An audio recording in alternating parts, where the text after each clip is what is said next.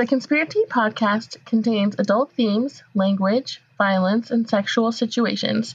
Basically, all the good stuff. Thanks for listening.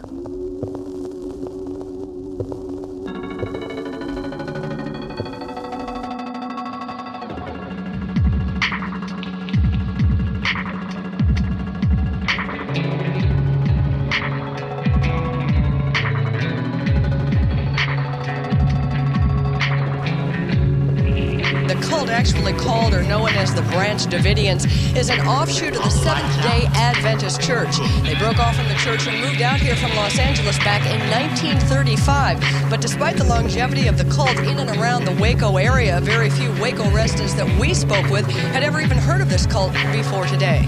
Unfortunately, this was the end of their world for the 4 federal agents, and we should point out there was another victim. A 2-year-old cult member was also shot and killed in the gunfire. One other point, the local newspaper and an Australian detective hired by former cult members has been investigating this group back since 1990. We're told that information was turned over to local authorities at that time, but they were told that there was not enough information to pursue any investigation at the time. We'll continue monitoring the story as it develops.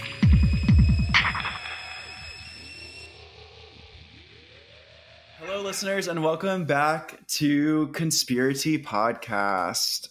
I am your guest host, Jace Wingate, and these are your permanent hosts. I am Renee, one of your options for permanent host. And it's me. I'm Katie. I love it's me, and it's me. Everyone knows. I'm channeling my inner Lizzie McGuire, or one of the mid-2000 TV shows. It's me again. The mid-2000s are back, I guess. We're old enough that we're cycling back through our adolescence. Yeah, we're officially vintage. Yes. All of us. Love it. Us late 80s. Born in the late 1900s. It has a sitcom again. Yeah. She's making it through life. God, the late 1900s sounds so much older than the 1990s. Like the late 1900s. Damn it. How? Yes. I don't know. It doesn't make sense to me. Because if you were to say like, oh, it happened in the late 1800s, I'd be like, oh, 1880. If you say late 1900s, I'm like, 1950? What? When? They're going to be like the invention of Wi-Fi. The invention of the internet came during the late 1900s. Some of the things that these kids will post, like the goddamn girl who was like, I found this skirt and look, it's got shorts underneath of it. Like, honey? It's giving me a lot of insight because I have a foster brother who's 11 years older than me, and it's giving me a lot of insight into how his friends acted when I was a teenager.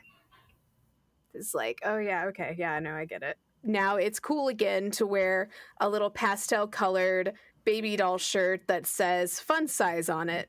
Those are back in style. If they watch Josie and the Pussycats with Rachel Lee Cook and Rosario Dawson and hell is the other girl's name? Tara Reid. That is one of my favorite movies, okay? Josie and the Pussycat. So good. It is one of the smartest movies Product from placement. the early 2000s. And it's so good.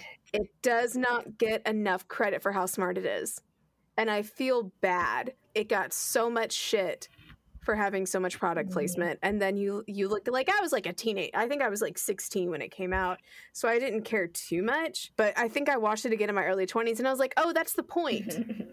That's the point. The whole movie is about subliminal message and how ridiculous product placement is. But everybody just wanted to shit on Tara Reid and teenage girls. Let me tell you, I had the VHS tape of Josie and the Pussycats when it came out, and it was not the normal like, here's the box. This is the box of the Josie and the Pussycat VHS tape. It was the Blockbuster VHS tape. So it had no box except for the thin little Blockbuster box that was cut out in the front to show that it was Josie and the Pussycats. So you're telling me you stole this from Blockbuster? No, my mom bought never it. Returned it. No, and you left town. It was one of the movies that Blockbuster was selling, but it wasn't in its typical box. Oh, okay. And it literally says Blockbuster on the VHS tape. Some petty larceny. Mm-hmm. Yeah. Katie's shoplifting at 15. She's like, this is what I need more than anything else. Listen, I've stolen so many Redbox movies. Listen, I never stole from... They're still charging your card. They were. I paid once with like my Apple Pay on my phone, and I only had like $2 in Apple Pay, so I used my Apple Pay, and I was like, I'll just return the movie tomorrow. Well, I didn't return it for like, I don't know if I returned it, honestly. And so my Apple Pay was charged $16, but it didn't have $16 in it, so it kept bouncing it back. And then finally I got paid like money on my Apple Pay, and it cleared up the debt. It's like, because I kept trying to take the money out and it couldn't come out. Redbox says we're getting this money from you, whether you like it or not. They got it like 2 months later. They fucking repoed your Apple Pay. Said we're back. They're like, just try again. Just keep They're trying. all asleep. This bitch is gonna have money at They're some point. asleep at their computers, and then some alarm bells start going off, and they're like, "Fuck yeah!" You get a brick through your window that says "Pay your debt." They're like, ding, ding, ding. We finally got money from that bitch who got Trolls 2 World Tour and never returned it. You're in a blacklist.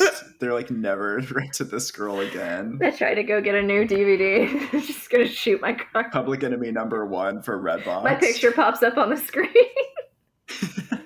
The police show up. They take you away. See here. Okay, here's what we do. We're gonna start a gift card scam, and we're gonna get people to buy us gift cards, and then we're gonna use the gift cards to buy Redbox ones, but we're going to get them to buy us like small gift card amounts, like $5. And then we're going to use the $5 gift cards to rent Redbox movies. And then we're never going to return them. And then we're going to set up our own Redbox in a brick and mortar and create a new version of Blockbuster. Called Blockbox. Except we're going to have to figure out a... Blockbox. Or Redbuster. Yes. Okay, Blockbox I'm okay with. Redbuster sounds like somebody who only has sex with women on their period. Yeah. Redbuster sounds like the biggest pile driver, like, dildo. I'm Redbuster. Like, you can only buy it at Bad Dragon. It's got like that blood inside of it. It's like clear on the outside and there's blood running. That's like, what are a jackhammer? It has like jackhammer hands.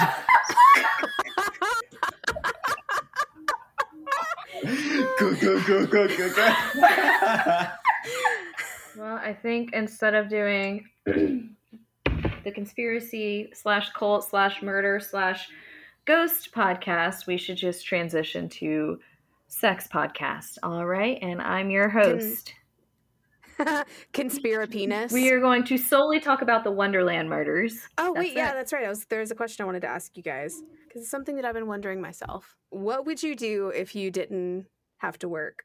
Like, if you just had all the money you needed, all the resources you needed, what would you do if you got that 40 to 60 hours of your week back? I would just kind of do the things that bring me joy, which are like, I love reading. I love watching like really good movies and shows, playing video games. Like, those would be like private moments for me. And then I would use the other time like doing what else I love doing, which is spending time with people I love and talking to them and sharing the things that I do in my private time and connecting.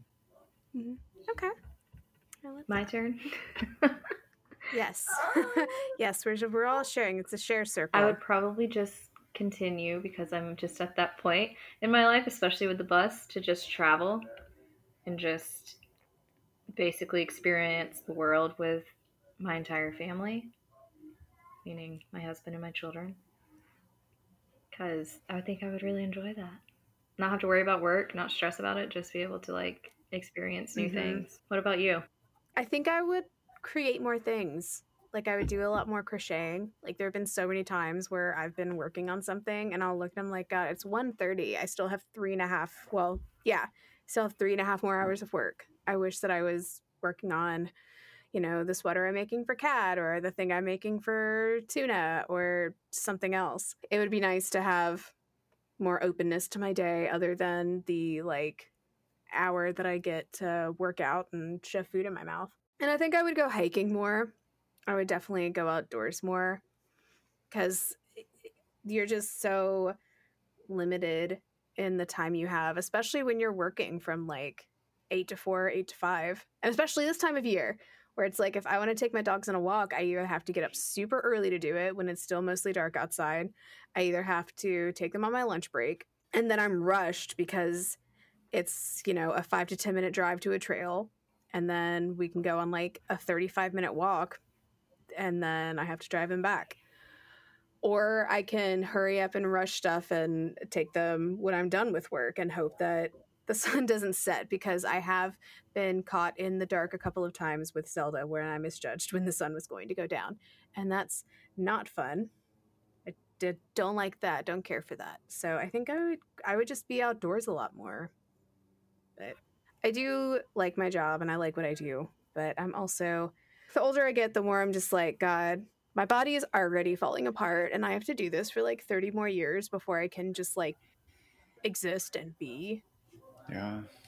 And just like truly enjoy the things I like to do rather than what I have to do to survive. Let's just win the lottery and buy a farm in Colorado. We can all move there. I'll sell my body and my stuff on the internet if I have to. That means I can just... Me too. The stripper life sounds great too. I mean, let me tell you, I already saw my body to medical school, so... There you go. You just need to tack on some extra money. You're like, I'll give you an extra show after this. Exactly. Come see me on my street corner. See, but wouldn't it be nice to like do the stripper thing, but do like the old-timey version where like you're just in a room by yourself and some creep like pays $20 to like peek in through a peephole. And you're just like, oh, I'm just on my swing, touching my boobies. And then they like can't get to you, can't touch you. That's the same thing. It's kind of the same thing. Get to watch them jack off. Sit there through the window. Yeah, you don't have to see them at all. Exactly. That's why you do it online. They want. Just be like, I guess that's true. That'll be $50. What are we drinking? I forgot that that's part of the intro. Katie, do you want to go first? Yeah, I'm just drinking regular water, and I had some hot tea, but it's all gone now. It was dandelion root and the throat coat with some honey in my Christmas mug that I refuse to put away with Christmas decorations. She stays with me. It must stay out year forever. round. I am drinking, hold on, I'm going to refill it. I am drinking a hot tea called Earl Grey de la Creme by Tiesta Teas. Ooh. And with a little almond milk. And then this looks super gross. I'm almost done with it. It's water with like a superfood drink mix in it. I think it's called Rewind. You're going to be awake forever. Oh, no. I forget. I'm talking to the person who can drink like 25 cups of coffee and still go to bed. Jace, what are you drinking? Jace, what do you... Yeah. Well, I guess I'm the lone drinker tonight. I don't have any tea on me, but I do have I was drinking a Coke Zero earlier, the new formula. Oh. And now I'm drinking some Trader Joe's sangria in my Tears of My Enemies glass. Nice. Yum. Are your enemies vampires? I think so. Get it? Because it's like, it looks like blood. Well, it is blood. This isn't the sangria. This is just blood. Oh, I love it. I guess we should probably get started. Let's talk about sex and cults and murder. Talk about some sex and cults and murder. Sex with young children to make more children, and then we're gonna burn the whole thing down. Murder. So today we're going to be talking about the Branch Davidians, and it's a doozy. It starts with the apocalypse and ends with the apocalypse. Just on two different spectrums.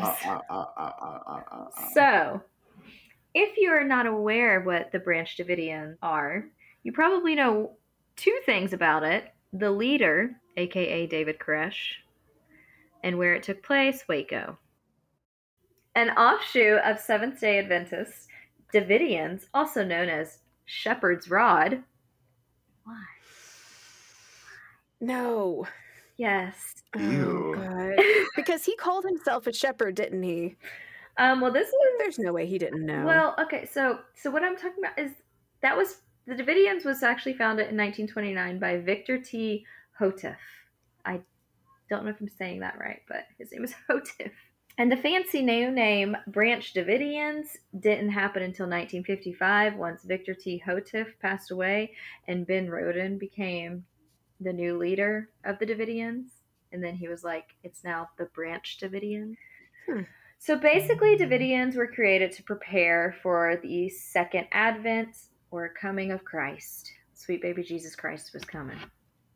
He's coming back. And just in case you needed to know what Adventists believe in or what they do, here's a quick breakdown. They wholeheartedly believe Jesus will return. And just to be a little different, instead of going to church on Sundays, they praise the Lord on Saturday. It's because they say that Saturday is the true seventh day. Yeah. It's fine. I mean, technically it is, because you always... Days of the week. Days of the week. Days of the week. Days of the week. Days of the week. Days of the week. I have never there's learned Sunday this. and there's Days of the Monday. week. There's Tuesday and there's Wednesday. There's Thursday and there's Friday. There's Thursday and there's Friday. Did I say that wrong? Monday No. and there's Tuesday. Wait. There's one Sunday and there's Monday. There's Tuesday, Wednesday. There's Thursday and there's Friday. And then there's Saturday. Yeah, Saturday's the 7th. So they're right. My bad. Keep praising Jesus on Saturday. Praise him. I do it the never. Lord. Thanks. I'm done. Praise the Lord. So I've already done enough for my lifetime. oh, don't worry. Once you get older, once you hit about 60, you start to accept the Lord back into your heart. And that's when I will eventually be saved. Short. And I'm going to be the Yes. next Tammy Faye. I'm going to be on camera with my big hair, my makeup, and I'm going to be praising you the are. Lord on Saturday morning television with my husband. I might stick around for that. Otherwise, I'm just going to fill my pockets with rocks and walk into a lake. Oh, man. Okay. Woof. Seventh-day Adventists also follow a pretty strict plant-based diet. If they do happen to consume any animal product, it has to be clean. Clean it, or I'm just kidding. I know what that means. It's from the early books of the Bible. So in, I believe, Leviticus, there's a huge list of what clean and unclean animals are. For instance, pigs are unclean animals. I believe goats are clean animals. There's a list. Like it has to have a cloven hoof. It can't be like a bottom feeder. So like shrimp are unclean animals, but other types of fish are clean. Trust me, the Bible goes so in depth into all of this over what is considered clean and I unclean. am totally unclean. Yes. Adventists are also strict pacifists, which means they oppose violence and killing. Very fitting. You. Very fitting. Houteff thought himself and his supporters would help bring about the future Davidic kingdom when the apocalypse happened. Houteff is the one who founded the compound in Waco, Texas, where it went from Davidians to Branch Davidians, and then the whole shit, blew up in years down the road. Apparently, Waco, Texas, Mount Carmel was going to be where the divine kingdom was after the apocalypse. Of course. I love where all of these crazy fanatic Christian apocalypse ending of time people always come up with, like, it's going to happen here, and like the most like not super well known tiny ass small town in the middle of nowhere, USA. I'm just always like, what? I just hope that there's a tunnel there for whatever cave Charles Manson and his followers were going to hide in when the race riots happened, and that way they could just survive the apocalypse together. Oh, they all should have done it. In an alternate timeline. I mean, it's happening in real time as we speak. It is. In an alternate reality. It is. Charles Manson and David Koresh are riding dune buggies together. I asked to leave this simulation yesterday, but I'm still here. Okay. So Houteff never actually got to see the apocalypse. His wife Florence actually predicted that the apocalypse would happen in 1959, but Houteff passed away in 1955. So he was 4 years away from seeing the apocalypse. And in Bummer, man. I know, right? In 1955, after he passed away, that is when Ben Roden took over the leadership of Mount Carmel, after he was claiming that God was speaking to him and telling him he should continue doing Houteff's work. And then, like I said, that's where Ben Roden was like, we're not just going to be the Davidians, we're going to be the Branch Davidians, because that sounds better. Just kidding. It has some religious meaning to it. You. And I just want to note that no, the world did not end in 1959, but the Antichrist was born that year, introducing Mr. Vernon Wayne Howell, also known as David Koresh. Oh, I put that in my notes. that was perfect. Okay, so yes, David Koresh. What does David Koresh have to do with all of this? Well, this is his story. This is a story about... Freeze frame.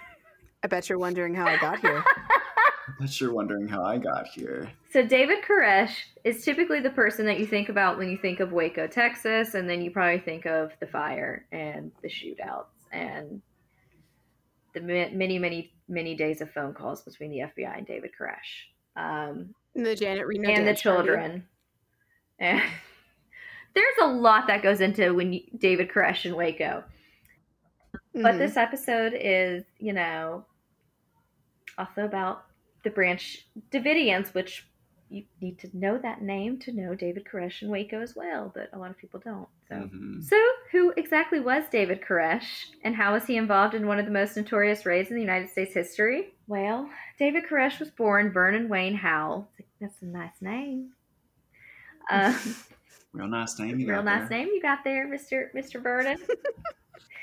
Vernon Wayne Howell was born to a single teenage mom named Bonnie Clark. She was 15 years old when she gave birth to Vernon. Vernon, you are Vernon right now. And he was born on August 17th, 1959 in Houston, Texas. Koresh was exposed to Seventh-day Adventist Church at an early age due to spending a lot of time with his grandparents, who were really big churchgoers. He had memorized most of the Bible by age 12. But he wasn't that great at school. Yes, he was obsessed with it. Didn't do well in school, but was able to memorize the Bible. Koresh never knew his father, and he was actually mostly raised by his grandparents, which is why he was constantly, I think, in the face of the church. Because also think of the time that it was. We're just getting out of the Leave It to Beaver, nuclear family thing. So. Still, even to this day, we have, crazy, fanatical people. And religion's not crazy, but when you get a little too crazy with your religion, then it becomes crazy, okay? That's true. No offense, people. Where am I? From a young age, Koresh was teased by the other kids. He was dyslexic, and he was, like I said, not the best student in class. And his classmates also would call him Vernie. This was found out when Koresh was on one of his many late-night phone calls with the FBI in 1993. Which, was he sitting on the bed with his hands in his this and kicking his feet? 100%. Twirling the phone cord. Yes, Koresh was having little late-night phone calls with the FBI where he was telling all about all of his childhood trauma and how he was teased. I'm not discrediting any of that. I'm just trying to carry on with the story. Koresh dropped out of high school during his senior year, and even though he wasn't academically great, he had a natural talent for music, which that brings him to leaving Texas and traveling to Los Angeles with hopes of becoming a rock star. When that rock star lifestyle didn't pan out the way he thought that it would, Koresh went back to Texas. Once he was back in Texas, he became even more immersed in the Seventh-day Adventist Church, but he did try to be a Southern Baptist for a minute. But then he realized they were a little cuckoo for Cocoa Puffs, so he went to the Seventh-day Adventist. They're a little cuckoo for Cocoa Puffs. If I flirt with you, woman, you better let me put my hands on your titties. I don't care if I'm married. That's a Southern Baptist. And that's what the Lord wrote. Is it in the Bible, Renee? Is that in the Bible? It's in them red letters. That's how you know Jesus done spoke it. Yeah. That's how you know, because they were smart enough to take their red ballpoint, and when they wrote it down, they wrote his words in red. So he was attending the church, the same Seventh-day Adventist church that his mother attended, and he was really digging it and enjoyed it, but he was actually considered a bad influence on the other young people. Also, he was trying to pursue a pastor's daughter, So he was actually kicked out of that church. Oh. He's already off to a great start. Great start. Yeah, you gotta leave the PKs alone. So after he was kicked out of that church, he traveled to Waco, Texas, and that's where he joined the Branch Davidians. And this is when it's all coming together, people. Hey. Soon after joining, Koresh started a whirlwind love affair with the Branch Davidians' wife. If y'all remember, Ben Roden, he was the leader of the Branch Davidians, and David Koresh walked into that compound and was like, "You 60-year-old woman, I want you." And so her name was Lois Roden. She was having a love affair with David Koresh. How old was he at this point? Like early 20s? This was in the 80s, so yeah. And she was in her late 60s. Okay. But soon after they started their little love affair, she passed away. And so then Ben Roden and Lois Roden's son, George Roden, was wanting to be the higher power of the Branch Davidians at this time. But Koresh was also wanting to fulfill that role. They ended up clashing, and Koresh ended up moving out of Mount Carmel to eastern Texas. But Koresh was not letting it slide. He returned to Mount Carmel with 7 other men, and they were dressed in camouflage and armed with an arsenal of weapons. Oh. Are you ready to hear Holy shit. what they came with? Yes. Oh my God, please tell me. They had 5 .223 caliber semi-automatic assault rifles. Autoerotic. It's the erotic version. Autoerotic? Yeah. Autoerotic? Autoasphyxiation? They had 2 .22 caliber rifles, 2 12 gun. I cannot say. Okay. 2 12 gauge shotguns and almost 400 rounds of ammunition. That's fucking crazy. Yes, and all they wanted to do, they were like, we just want to talk. George Roden was actually shot in the chest and the hands during the shootout. He did survive the attack, and Koresh and the men involved were accused of attempted murder. But seeing as how this took place in Texas, they were all acquitted. They literally went and wanted to kill this man, shot him, and he was let free.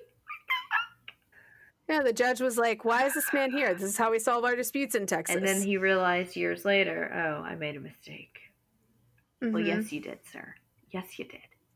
Yes. So let's fast forward to the early 90s. Koresh does become the leader of the Branch Davidians, and this was also around the time that he legally changed his name from Vernon Howell to David Koresh.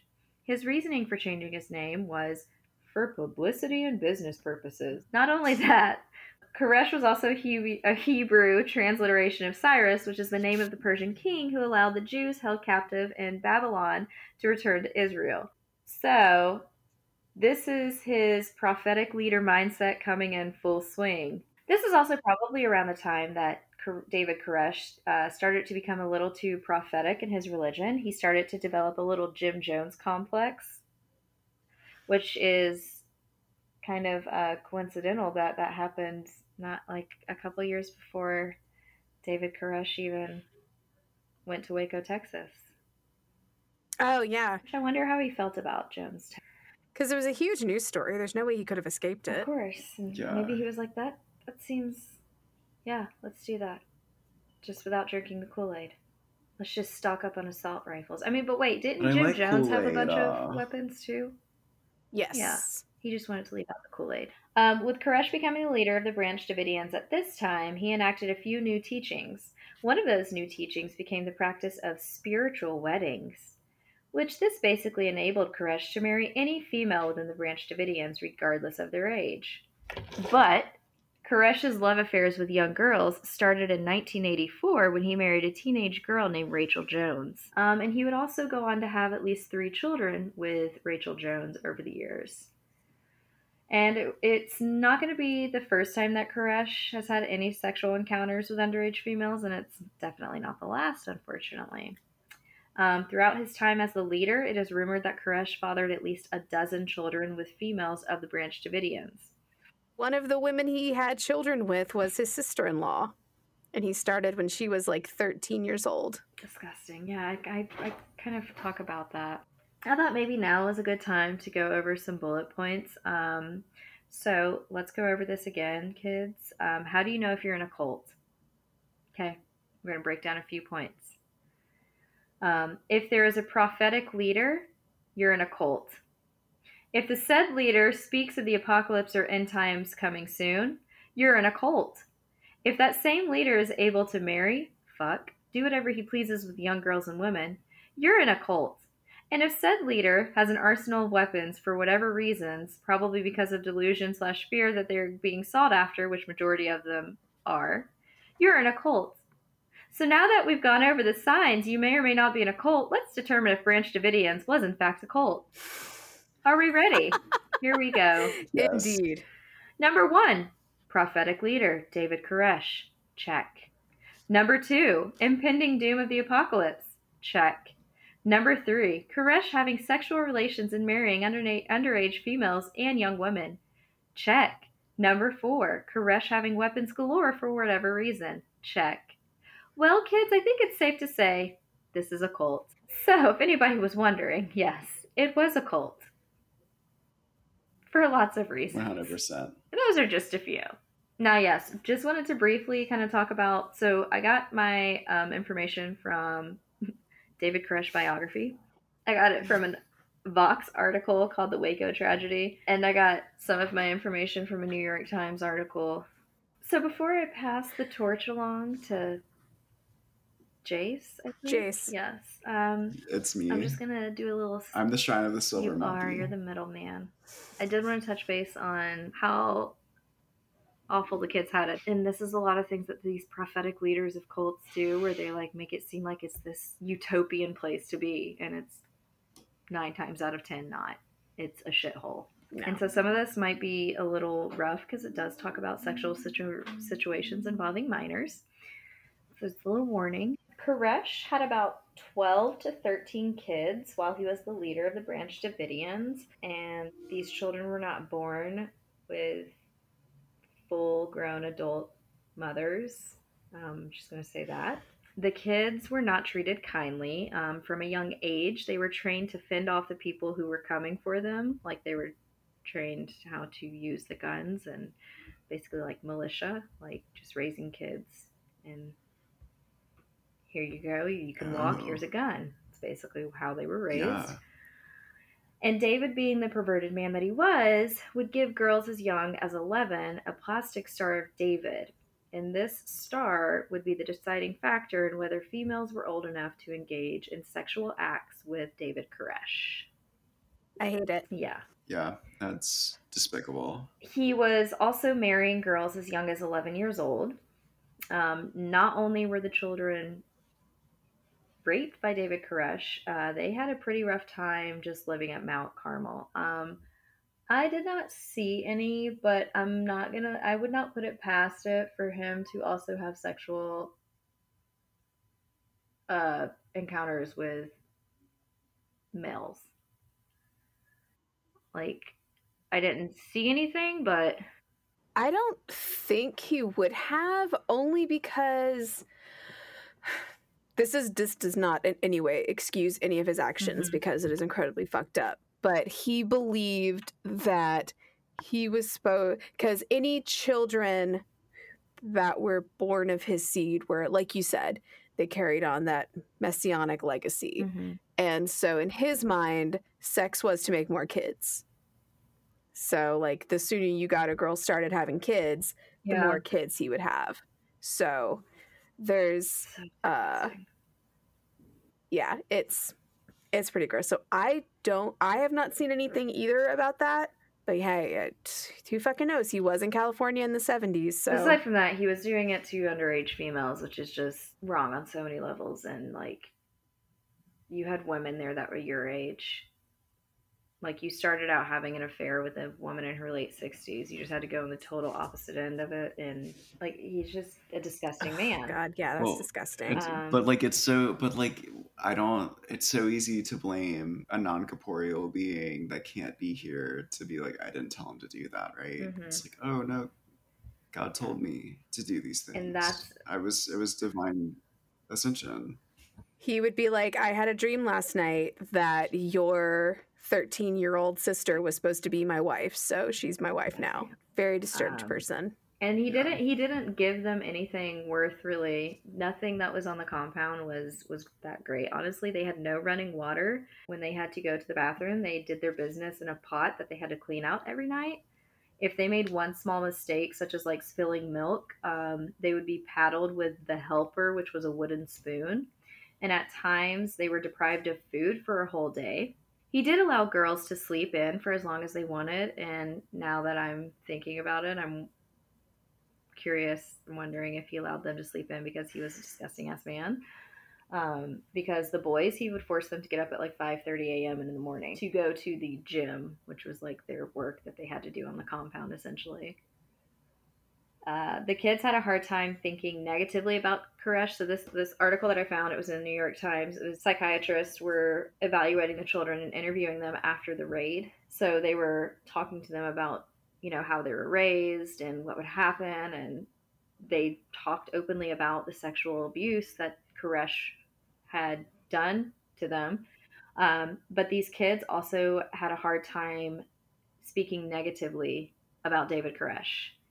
And they were openly saying that they loved him, and they would draw pictures of him and they would write, "I love you, David," on like the pictures that they drew in front of the FBI agents while they were being like interviewed about everything that happened while they lived on Mount Carmel, or in Mount Carmel. And multiple kids did admit to being sexually abused by David Koresh. But also, unfortunately, the sexual abuse allegations were not like the top priority of what the FBI really wanted to focus on. So it kind of got pushed under the rug because they were more focused on the heavy amount of illegal firearms and like weapons that David Koresh had in the compound.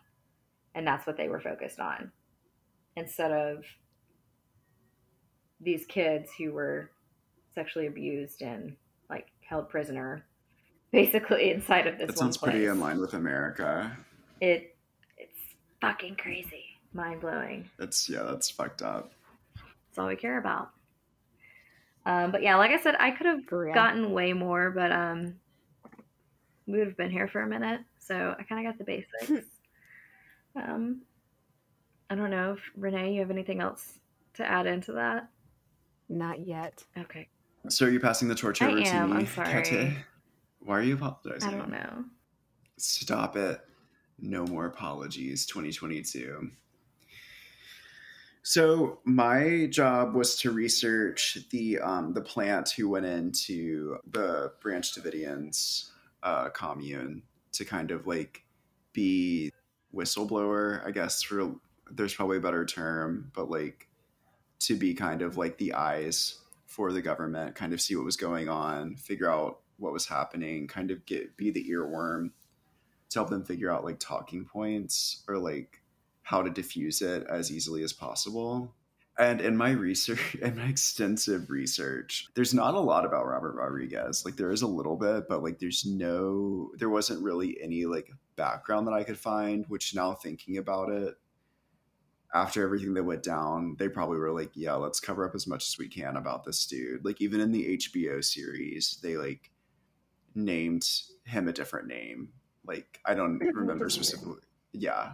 Like everyone else kind of, I think everyone of significance kept their name except for the plant. But I have two sources that I'm pulling from. One is the history.com Waco 20 years later, where they now article. And then the other one is the Chicago Tribune covering the actual trial where Robert Rodriguez was like, you're covering stuff up. Like this isn't actually what happened. But basically, after being leaked to the media, word of the February 28th raid reached the Branch Davidians when a local cameraman unwittingly asked Koresh's brother-in-law for directions. Robert Rodriguez, an undercover agent with the U.S. Bureau of Alcohol, Tobacco, and Firearms, abbreviated to ATF, infiltrated the compound posing as a trade school student, excused himself in order to warn his superiors that the element of surprise had been lost. But they decided to proceed anyway, leading to the shootout in which 10 people died. Rodriguez later filed a lawsuit against the ATF and a slew of its officials, alleging that they defamed him and conspired to make him a scapegoat. An out-of-court settlement reportedly netted him nearly $2.3 million. Having been diagnosed with post-traumatic stress disorder, Rodriguez retired with disability benefits in December 1999. And as of 2010, he lived in San Antonio, Texas. So that's the abbreviated 20 years later, what's happening with him. The Chicago Tribune goes into a little bit more detail. And I kind of spliced this article a little bit to kind of get more of like the Rodriguez narrative. It goes into a lot of detail, and it's basically a lot of like the government being like, so no, I don't know that. No, like stupid law jargon. We're like, I don't know that happened. And it's like, Wow. so you did know that happened. Yeah, I don't know that that's really what went down. I saw no reason for the raid to not go forward. Chudnocki testified, who was also a member of course, the aforementioned raid. He was a member of the ATF who was leading part of it with Rodriguez, but on the other side, obviously not being a plant, he was just kind of like calling the shots for the shootout. He and Sarabin, who eventually were rehired at lower positions, said Koresh often had predicted the law enforcement agents would come for him one day, and they thought Rodriguez had only heard another version of the claim. So again, gaslighting immediately. Like, Oh, geez. how do we... So we're in the wrong. How do we not say we're wrong and make this easier for everyone immediately? Just like... It sounds like you heard a different telling of these events. Yeah. I didn't feel Koresh, knew that we were coming, Sarabin said Monday, but Rodriguez, sitting at the same table, fumed. They can still sit there and lie. Those two men know what I told them and knew exactly what I meant, he said. Rodriguez was vindicated by the Treasury report, but never before had told his story in public. 2 years I've waited for this, because I think it was like 2 years later that this trial went down. Like he had asked for the trial and it took fucking forever. 2 years I've waited for this, ... It let me get everything out, he said after his testimony. The events, he said, were tearing me up inside. Louis Merletti, who helped direct the Treasury review team, backed up Rodriguez, testifying that Sarabin at one point admitted that he was 100% sure Koresh knew of the raid. Rodriguez recounted visiting the Branch Davidians' isolated religious compound, portraying himself as a student. The ATF was investigating illegal firearms allegedly possessed by Koresh and his followers. I hated what he preached. I hated being around him. I hated pretending, Rodriguez said. He said Koresh taught his followers that they would one day engage in a holy battle, that, quote, their destiny was to die and later come back as the chosen few. On February 28, 1993, Koresh was talking to Rodriguez about the Bible when Koresh got a phone call and left the room. Quote, when he came back, it was like day and night, ... He was shaking real bad. He was breathing real hard, the agent said. Koresh turned to him, Rodriguez testified, and said, quote, Robert, neither the ATF or the National Guard will ever get me, ... They're coming. Robert, the time has come. Rodriguez said he realized Koresh had been tipped off and was prepared to confront the agents who were accompanied by National Guard troops. He hurried to a nearby house used by undercover agents and was advised to call Sarabin right away. Once on the phone, he told his boss, they know Chuck. They know we're coming. Sarabin asked him if he'd seen the Branch Davidians with weapons, and Rodriguez said no. After they spoke, Rodriguez rushed to the command center to talk to Sarabin in person. I had to go and talk to Chuck. I knew I still had time. I wanted to stop the raid, he testified. But when he got there, Sarabin had left for the raid. I started yelling, Rodriguez said. I said, why? They know we're coming. Worry swept through the command post as Rodriguez went outside and cried. His fears became reality when the Branch Davidians greeted the raiding agents with intense gunfire. It came from inside as we approached the front door, ATF agent John Williams testified. They were shooting through the windows, the doors, everywhere. And like, I remember when I watched the HBO series, I remember like the renamed plant, and I guess that must have been done for dramatic purposes, that he like actually I think it was meant to be that dramatic thing where like he actually did really like Koresh, that thematically in the writing of like building a fictitious narrative around real events that tells a better story than him, of course, like vehemently hating him the entire time. Well, it's easy to follow the government's narrative, which is that David Koresh was such an incredibly charismatic leader that his people wouldn't leave him, if you can spin this narrative that he was so charismatic that the ATF officer or FBI, I can't remember, was he FBI or was he ATF? Rodriguez was ATF. ATF, that the ATF officer who was assigned to go and infiltrate was also so incredibly taken with him because he was such an amazing, charismatic leader. It just makes it easier to follow the accepted narrative. Yeah, 100%. You're right. I don't know. I feel like that's what's so complicated is like, I think we've been so romanticized as like any culture, honestly. War is told from retrospect. So in the same idea, like a raid is told from retrospect. So of course it's not a matter of like someone is here and watching the whole thing. It's just like what happened or what didn't happen. Mm-hmm. So there's so much lost once we bring in like that level of violence. It's like whoever's left over is the one who tells the story. Exactly. And who are you going to believe? Like respected FBI agents, like government officials, or people who are part of a crazy cult who somehow managed to survive? Or the children who were raped, who were the product of rape. Who will you believe? And that's my contribution. I'm telling you, I looked so hard. I was like, why am I not finding more information on this man? That was lovely. I just wanted to go more into like his background, like his training, what brought him to this moment. And like, none of that is readily available. There was one article that I clicked on that like wouldn't load. And I found that kind of sus. We're being silenced. They don't want you to find it.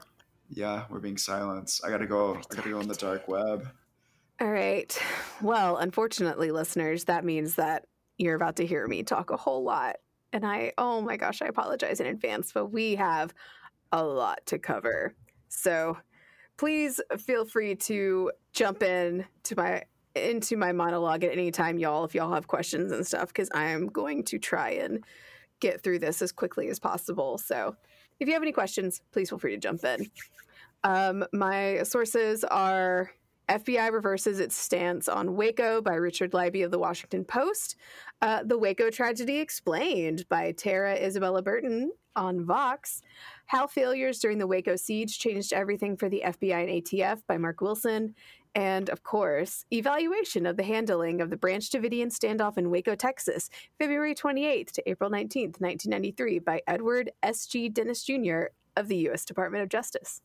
Also, unfortunately, you really can't talk about the FBI's response to Waco without first discussing what happened at Ruby Ridge.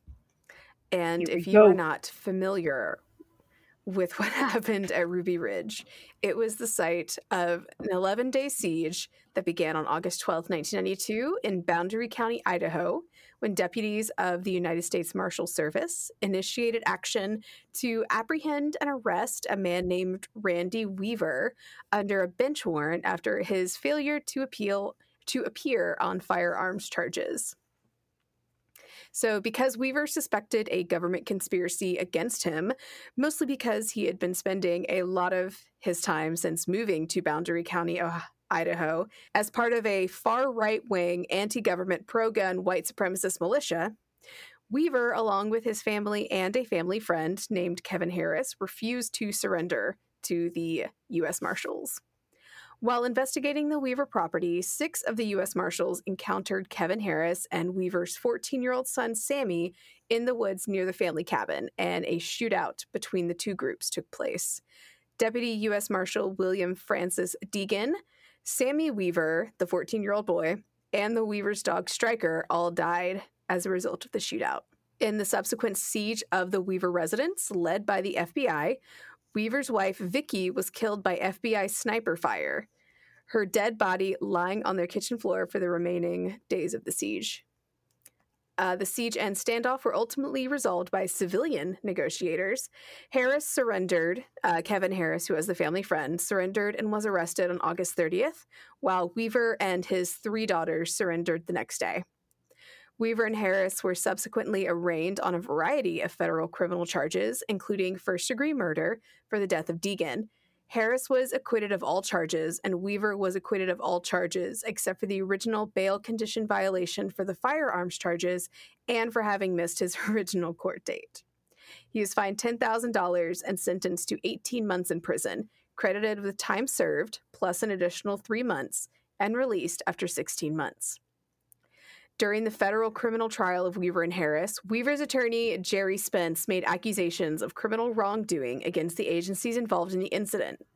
In particular, the FBI, the U.S. Marshals, the Bureau of Alcohol, Tobacco, and Firearms, the lovely ATF, and the United States Attorney's Office for Idaho.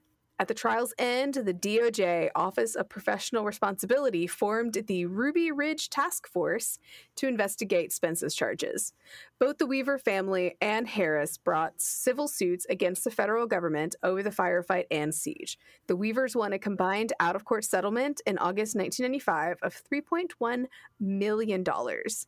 And after numerous appeals, Harris was awarded a $380,000 settlement in September of 2000. There is so much that happened in Ruby Ridge that we could go over. There's an amazing documentary about it. I can't remember the name of it, but there's an amazing documentary about it. I highly recommend looking into Ruby Ridge.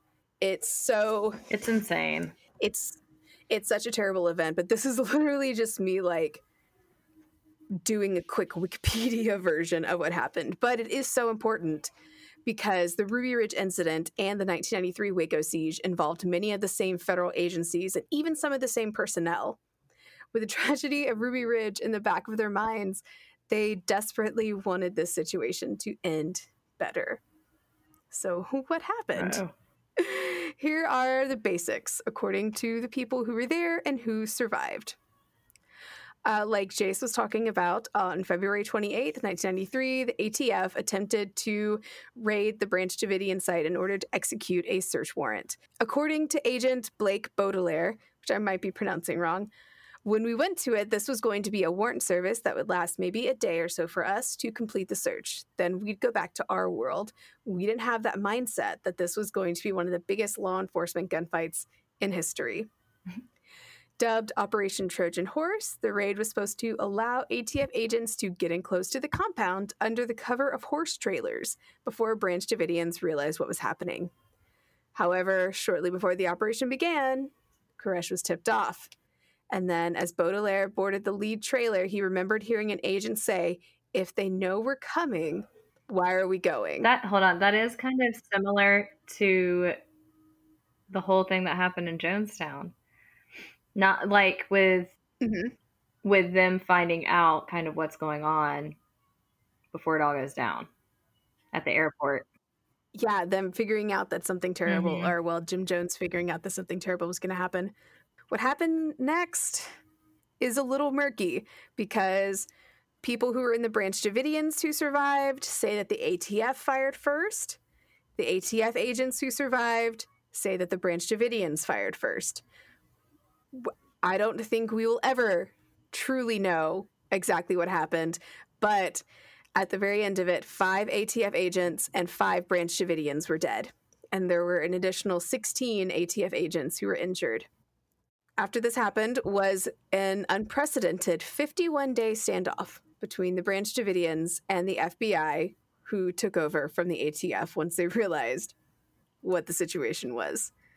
The FBI used a variety of tactics to breach the compound, including the playing of agonizingly loud music on speakers 24/7, and participated in a full 60 hours of negotiation with David Koresh in an attempt to get access to the site. To get an idea of how big this operation was, at the time, Malcolm Gladwell, writing for The New Yorker, said, "The FBI assembled what has been called probably the largest military force ever gathered against a civilian suspect in American history. 10 Bradley tanks, 2 Abrams tanks, 4 combat engineering vehicles, 668 agents in addition to 6 U.S. Customs officers, 15 U.S. Army personnel, 13 members of the Texas National Guard, 31 Texas Rangers, 131 officers from the Texas Department of Public Safety, 17 from the McLennan County Sheriff's Office, and 18 Waco police, for a total of 899 people. Okay, I have a question. Yes. Is it just because the amount of people that were in the Branch Davidians and they were too worried to go and try and infiltrate it because of the weapons, because of the fact that ATF agents were shot? Because I'm just thinking, like, there weren't that many people. That's in what the I'm Branch saying. Davidians. So, like, there were what's maybe with like 150 800 something law enforcement / military people coming in, and I'm how much does he have? Like, for it to be that serious? Not that much. And yet, all of these motherfuckers that are shooting up all these places right now are walking out free, just doing their thing. Take them to the Burger King.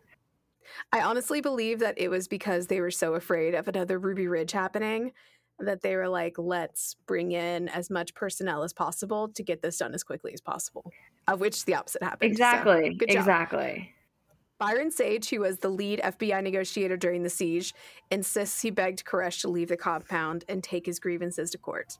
See, he failed at that. Over the course of the next several weeks. Now, I do want to mention that throughout the siege, Koresh doesn't hold all of his people hostage. He's not holding his entire group hostage. He does periodically release people to safety. And over the next several weeks, Koresh allowed some people, primarily children, to leave the compound to get to safety. All in all, 35 people, including 21 children, were released during the standoff. So here's where we get into the nitty-gritty based off of the DOJ report. And this goes into a ton of detail about everything that happened throughout the negotiation process. Also, I will say, unfortunately, this does, come from the mindset of the FBI. So I would say, as I'm speaking about this, look through it through that lens. I tried to remove a lot of the very pro FBI language, but obviously some of it is still there because it was written by, the government.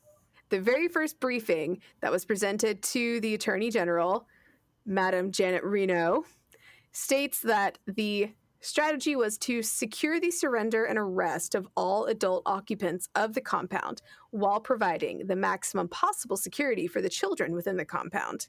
Negotiators insisted they were faced with a religious group fanatically devoted to Koresh and his teachings. They weren't certain, however, if Koresh truly believed his own religious message or whether he was exploiting his control over his followers for personal gain. According to the FBI, they initially tried to work within the framework of the Davidians' beliefs to convince Koresh the standoff was not the apocalyptic event he had prophesied. However, because Koresh considered himself the only expert in his particular sect of Branch Davidianism, even religious scholars were unable to influence his unique interpretation of Scripture. Special sort of megalomaniac. According to Sage, one of the reasons Koresh refused to leave the compound was because he knew he and other Davidians would be arrested and charged with the murder of the ATF agents in the initial shootout. Well, duh. Texas has... what? I don't know why those 4 ATF agents would be... I don't know why their lives are worth more... Or the 5 ATF agents. I don't know why their life is worth more than the 5 Branch Davidians who died, but whatever. Texas does have the death penalty by lethal injection. Duh, because Texas. At one point in the negotiations with Sage, Koresh joked, "When they give me the lethal injection, give me the cheap stuff, huh?" Efforts were aimed at convincing Koresh that if he and the others exited the compound, they would be treated well.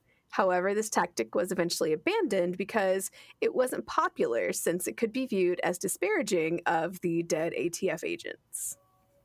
So, not only was it not working, but the other members of the ATF were like, maybe we don't tell him that we're going to be nice that, people are dead because of him. The final negotiating strategy they tried was called the trickle, flow, gush strategy. What?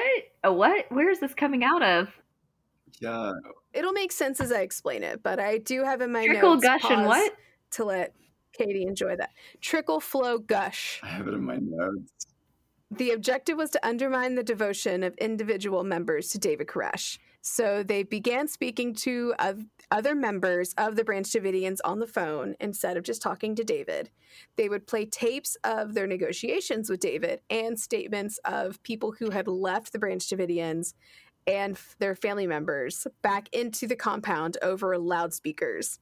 So they had these massive speakers that they initially were using to communicate, and then they started playing these tapes from people who had left, just kind of talking about how they were so much happier now and how David Koresh is crazy and they shouldn't stay with him. They also sent videotapes and pictures of the released children into the compound and sent in messages from family members of the people who were still there. The objective was to accelerate the pace of exodus from the compound from a trickle to a flow to a mass desertion of Koresh by his followers. Although it was mildly successful, the strategy was ultimately deemed a failure. Oh, no. The number of people leaving the compound slowed rather than accelerated, and the exit of members from the compound stopped completely after March 23rd. Even worse, most of the people who left the compound were allowed to exit by David Koresh. He encouraged them to leave for their own safety, and after they left, they were still loyal to him. Koresh promised he would leave on March 2nd if the government played a tape he made with a recording of his beliefs. Despite their, grievances about doing that, they did it anyway because they wanted this to end. But Koresh still refused to leave, as he said he was waiting for a sign from God. Koresh told his lawyers he would come out after Passover because Jesus. Because he's Jesus. He's Jesus. When Passover ended, He's the Antichrist. he instead stated he had not committed to a specific date to come out.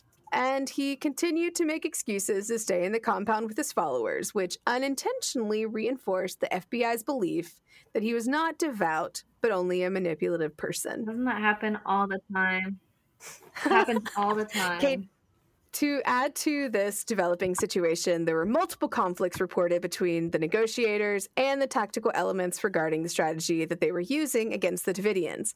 On several occasions, tactical pressure was exerted either without consulting the negotiators or even after the negotiators told them not to. The loudspeakers that they initially used to provide information to Koresh and his followers were inside the compound, but contrary to the negotiators' advice, the loudspeakers were used to broadcast Tibetan chants, loud pop music, and the sounds of dying rabbits. Even after the negotiators objected to playing music as a harassment tactic, advising that such psychological warfare would only make the FBI look bad. And at the outset of the crisis, FBI behavioral scientists recommended against confronting David Koresh. The negotiators specifically recommended that the Bradley tanks should not be brought up to the compound. Despite the advice of the negotiators multiple times, the Bradleys were run up and down in front of the compound in what the negotiators believed was a show of force. Several negotiators and behavioral scientists expressed the opinion that although David Koresh and his core followers may never have come out through negotiation, more people might have exited the compound voluntarily during the standoff if the negotiation strategy had been followed more rigorously.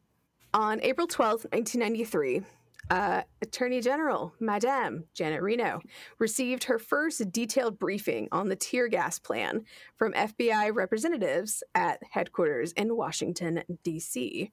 The Associate Attorney General and other department personnel were present. Reno expressed concern about the effects of tear gas on the children and pregnant women in the compound, and it was eventually determined that a second opinion should be obtained from the military on the viability of the plan, and more information should be gathered on the effects of tear gas. On April 14th, another meeting was held where military commanders provided their assessment of the plan, along with the results of studies of the effects of tear gas, including the effects on children, pregnant women, and the elderly. During the meeting, the fact that American soldiers are exposed to tear gas as part of their routine training was used as an evidence of its safety. What? So because American soldiers willingly go through this, they were like, yeah, they'll be fine. I fucking hate this place. They briefed the Attorney General on alternatives to gassing the compound, such as fencing it in, but this option was not recommended because of the firearms in the compound. Compounding the rush on the compound, I didn't even realize I did that wordplay until now. Compounding the rush on the compound was that the FBI estimated the Davidians had about a year's supply of food and water. Thus, if they continued to just wait for them to come out, they were looking at possibly 1 year of negotiation, during which time they couldn't protect against any type of disaster, such as another shootout, an explosion, or people breaking into the compound.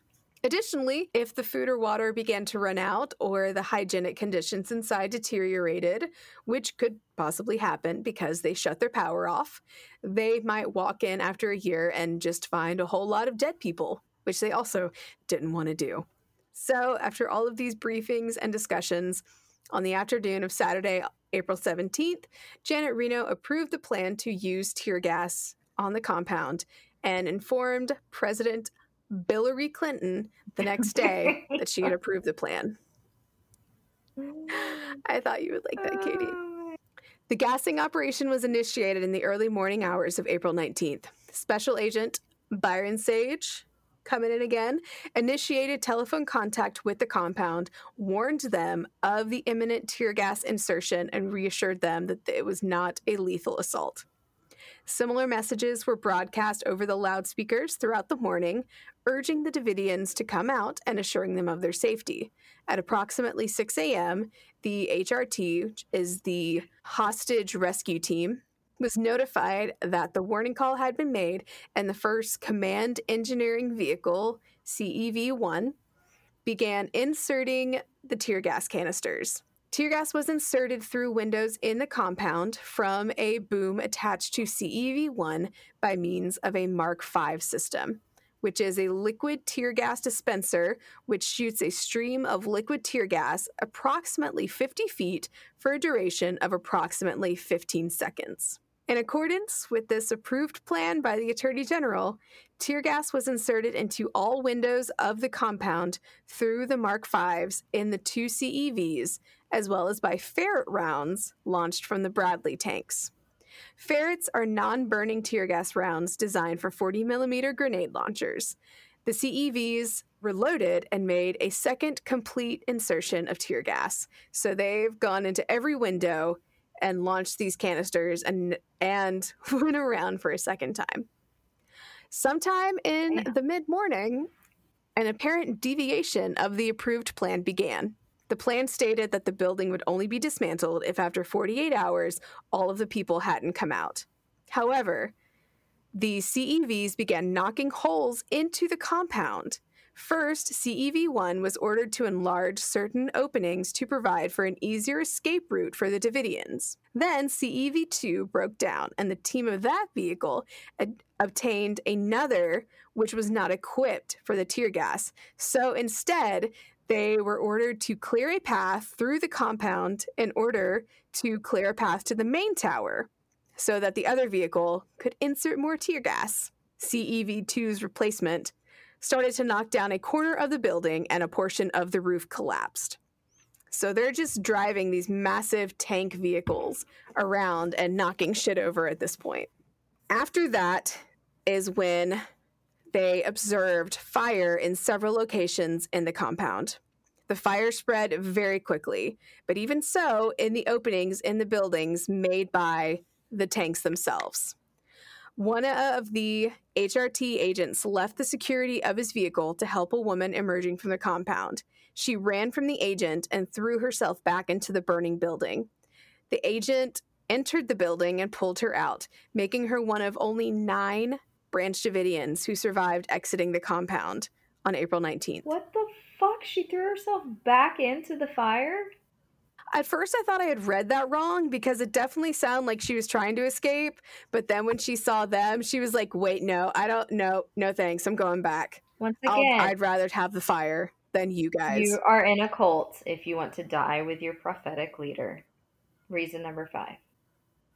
While the FBI anticipated the possibility of fire trucks were kept far from the scene because they believed the heavy weaponry of the Davidians was too dangerous for the firefighters. What? They fight fires. Like, do they know how Right? massive fires can get? What? I was very confused by that. But that is the official government reason for why the fire equipment was kept. They can't handle the guns, but they can handle the flames. Like, spray them with a hose. They're firing at you, spray them with a hose. That shit's pressurized. It'll knock their arm off. So because of this, the fire equipment was kept on alert several miles away, and as a result, it took a half hour for the fire trucks to get to the compound. 76 Branch Davidians died in the fire, including 20 children and, of course, David Koresh, who was found with a bullet in his head. And we still don't know if he shot himself or if somebody else killed him. God damn. But they did find his body in the fire. Special Agent Byron Sage, appearing again, doesn't believe Koresh would have ever surrendered peacefully, but he admits there were failures. Even though agents had frequent briefings with investigators, intelligence, command, tactical, and logistical elements, Sage said negotiators didn't have a clear line of communication to the tactical agents who were out in front handling the most dangerous aspects of the siege. In his words, they needed to know why we were doing certain things to try and establish rapport and trust, because they trained up and quite good at doing surgical tactical assaults on a crisis site to rescue hostages, and they've had significant success. But in a situation like this, once you gain insight into the personalities and the dynamic of the people who are in crisis, then you need to tailor a strategy that leads you to the same conclusion that's a safe resolution to the situation. So after all this, one positive aspect to come out of Waco is it forced the ATF and the FBI to readjust the way they were operating these types of situations. Back then, the ATF had 24 different special response teams, all of which trained completely differently. Tactical agents were under-equipped, they lacked equipment like helmets and gun belts, and though a handful of agents were carrying higher-powered AR-15 rifles, most of them never fired a shot. Baudelaire, who you might remember from earlier, said the agency had a crucial decision to make after the Waco siege. We either had to disband and let other agencies run our warrants, or we had to stick to it 100%. And that meant the training, the equipment, and getting everyone up to speed. They had to make that decision to go all in, and they did. After Waco, the ATF invested in tactical equipment and improved weapon systems, along with, most importantly, training on using tear gas and automatic weapons. The agency also standardized training across the board, so you didn't have this disjoint nature. The FBI, obviously a vastly larger operation, also made significant changes after Waco. To improve communication and cohesion among the different elements involved in critical incidents, the Bureau created the Critical Incident Response Group, notably the agency's tactical and negotiating teams now trained together. The group houses 5 sections: the Aviation Program, Crisis Management and Command Posts, Bomb Technicians, and the Hazardous Devices School, all the Behavior Analysis Units, the Behavior Analysis Units, all the Behavioral Analysis Units, and the Tactical Section, composed of the Hostage Rescue Team, negotiators, and support. Here's an interesting part, which I'm going to just go over super, super quick. In 1999, the FBI backtracked its original statement about the events of April 19th, acknowledging that FBI agents fired a very limited number of potentially incendiary tear gas cartridges. An FBI spokesman named Paul Bresson stated on record that none of its munitions started the fire and noted that they were used hours before the Inferno that consumed the Davidians' compound. FBI officials say they still believe that Branch Davidian leader David Koresh and his followers deliberately torched the compound. However, the use of at least 2 military 4mm cartridges were confirmed by a former senior FBI official named Danny O. Colson, whose comments were first reported in the Dallas Morning News. And his comments were, in 1999. I only found out a week ago that these rounds were fired. This is the truth, and this is what happened. It's important for the American people to know. Coulson said the pyrotechnic gas rounds were not linked to the fire, which broke out shortly after noon. The 40-millimeter munitions were fired no later than 8 a.m., he estimated. News videos from the time show that the tear gas grenades landed near a storm shelter and emitted smoke, but did not ignite any part of the main building. Congressional investigators, as well as attorneys representing the families of dead Davidians, understandably questioned the FBI's credibility after learning of Coulson's remarks. And I would like to end with two things. So the first one is the final statement by Edward S.J. Dennis Jr. on the DOJ report on the handling of the Waco siege. David Koresh engaged in a deliberate campaign to mask his true intentions. Even so, the FBI was extremely accurate in its assessment of Koresh. I conclude that the standoff was a mass suicide choreographed by Koresh over a 2-month period. Even if the FBI had been more keenly aware of his intentions, it was limited to gassing the compound as the only non-lethal means of resolving the crisis. The probability that the FBI could have broken Koresh's hold over his followers through negotiations was extremely low, based upon what we have learned following the incident. Under the circumstances, the FBI exhibited extraordinary restraint and handled this crisis with great professionalism. The hell? No, they did not. Most of the negative comments about the different agents and departments that I've stated during the time I've been talking were part of Dennis Jr.'s, it's funny calling him Dennis Jr., were part of this report. So he said all of these negative things and all of these conflicts and everything that was going on, and then ended it with, yeah, no, they did a great job. I mean, they messed up like multiple times, but they did a great job. A+. Get out of here with that Republican shit. Right? Junior. I never trusted Junior. No. And the second, after reading that about how the government believes the FBI did such a good job handling this, the events that took place at Ruby Ridge and the law enforcement response during the Waco siege, roughly 6 months later, have been cited by many as catalysts for the Oklahoma City bombing by Timothy McVeigh. Additionally, for right-wing militias and so-called patriot groups, Waco is the evidence that they need to prove the existence of a tyrannical, illegitimate government unblinkingly prepared to kill its own people. Oh my god.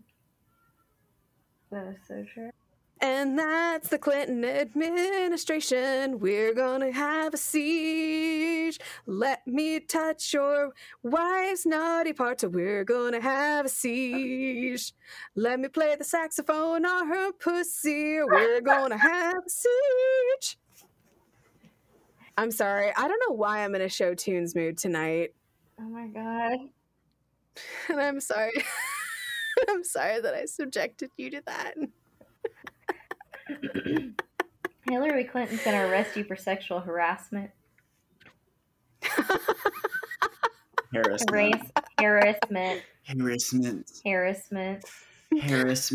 So speaking of right-wing stuff, did y'all hear about Kemp's, the thing he wants to do about gun control in Georgia? Where God, no. You're not gonna. He wants it to be a constitutional right. So he wants Georgia to basically get rid of anything that's gonna prevent you from getting a gun. Oh, permits. Yeah, you don't need a permit. That's right. You don't have to carry. He's like, it's just a constitutional right because of how it's all the amount of violence that's out there right now, and people need to be able to protect their families. It just seems like the logical step. Well, the reason he's doing it is because he has to find some way to get his base back on his side because he lost us Georgia. Mm-hmm. His fault we didn't get Georgia. He shit his pants and looks like a fucking coward. Well, now he just sounds fucking crazy. Spineless, so well, he is crazy. Oh, I know he's crazy. Because the Georgia Republican Party is basically QAnon. And what's his face? David Perdue. Oh yeah, is going against him. It's coming back. Dead. I'm like, no. I'm like, this is Dragon Ball Z level of like, I thought we were at the end of the tunnel, and like, we didn't get the second evolution of this villain. We got like the eighth. I'm like, oh my god. And Purdue is going hard after David Kemp lost us the electoral votes, and he lost us the Senate seats. So why would you vote for him again? So if you want to reel behind the scenes as well, so my mom, like, I don't know if she's falling back into like Republican rhetoric or not. I'm not really following it, but a lot of apparently the big Republican like verbiage right now is that Stacey Abrams' sister or cousin, I can't remember which one it is a judge in Albany, Georgia. And apparently a lot of people are saying that Stacey Abrams is bipolar, and I don't know that I can trust someone who is bipolar to be in office. And I'm like, what the fuck? I'm just like, were they asleep for the last 4 years? That's literally what I said to my mom. I was like, Mom, first off, if we're gonna even put that on the table, we have to talk about the narcissistic personality disorder of Donald J. Trump. Second, there's so many people in office right now who are like functioning with BPD. So like, that's not even an argument for me either. Like, it's someone literally big. It's some ignorant fuck who's like, I'm trying to have an equal like footing conversation with through my mom, and I'm like, they don't know what the fuck they're talking about. Yeah, no, they don't. They're going to Zaxby's and being untouched in their lives. Like, they want to live in their fear rhetoric. It is so fucking stupid. Well, it's illogical. You don't fight something that's illogical. It's like for me, it's the basis of religion in many regards. It's like when you actively manipulate your party people by manipulating them through something that is intangible, and you take fucking abortion rights, which again, intangible, and you just like create this perfect storm of like, no, this is God's will. The Republican Party is God's will. They fight for the church in a place where it's inherently supposed to be separation of church and state. How do you win? How do you argue logic? You can't. You really can't. No. This isn't about fiscal conservatism anymore. This is literally about fascist, like Republican ideals that we're actively fighting. Yeah.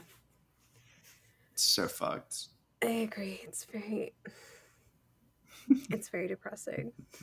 All right, baby dolls. Thank you so much for listening to Conspiracy Podcast. Oh, we so appreciate you hitting that play button on your Spotify. You have to hit the search magnifying glass, and you have to seek us out. And we appreciate you treating your ear holes to our conspiracies, the things we're drinking, things we continue to drink throughout that we don't tell you about, because we only tell you what we're drinking at the top, but we don't tell you what we're drinking in the middle. Or at the end. It's a tequila shot every time we're sad. Every time. Like, and some absinthe. Now we're getting weird. Yeah. Katie went, oh. Katie said, oh, okay. I mean, Katie's drinking toilet water, so that's her secret.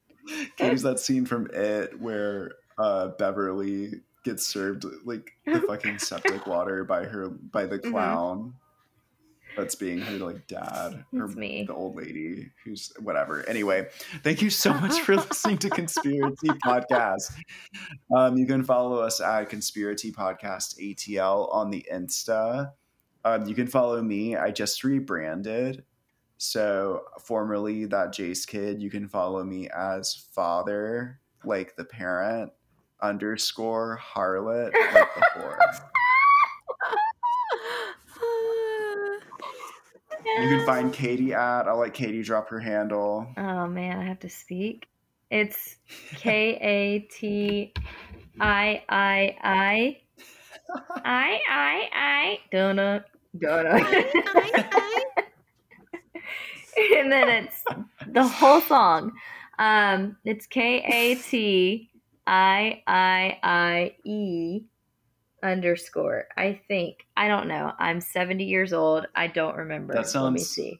No, you've lived literally lifetimes in this podcast, Katie.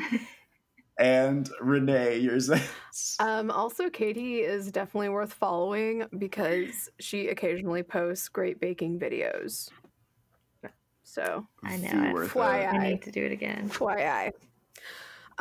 Mine is still Rudy.Giuliani, like, Giuliani, but Ghoulliani, because I still haven't changed it from Halloween. It's his true form. I'm going to change it soon. I just haven't figured something. It's got to come to me organically. So yeah, Rudy Giuliani for now. You know what? We've had a string of deaths of people who are very beloved, and I feel like by continuing to have this name, I am speaking the ghoulish state of this man into existence. It's going to happen soon. And in the words of the church that I left a long time ago, I'm naming it, and I'm claiming it, and hallelujah, praise Jesus. Anyways. And that's our motto for Conspiracy 2022. Oh my God, we just became Tammy Faye. We did. The transition has started. Oh my God, next time Renee's going to have an updo. She's going to be orange with some bright colors on her eyes. You get it, Tammy. I cannot wait. I can't wait. We'll see you next time, where we'll be Heaven's Gate by the next time you hear us. We already did Heaven's Gate with our No, I mean we're gonna be the Tammy Heaven's Faye. Gate. Yeah. Yes. Yeah, we're gonna in our Tammy Faye transition. We're gonna be Heaven's Gate. I can't wait. I'm so excited. Cannot wait. We appreciate you all listening to us so much, and we will catch you next time. All right, y'all. Bye. Bye. I just want to do God's will. That's the dust. But I want you to know tonight that we as a people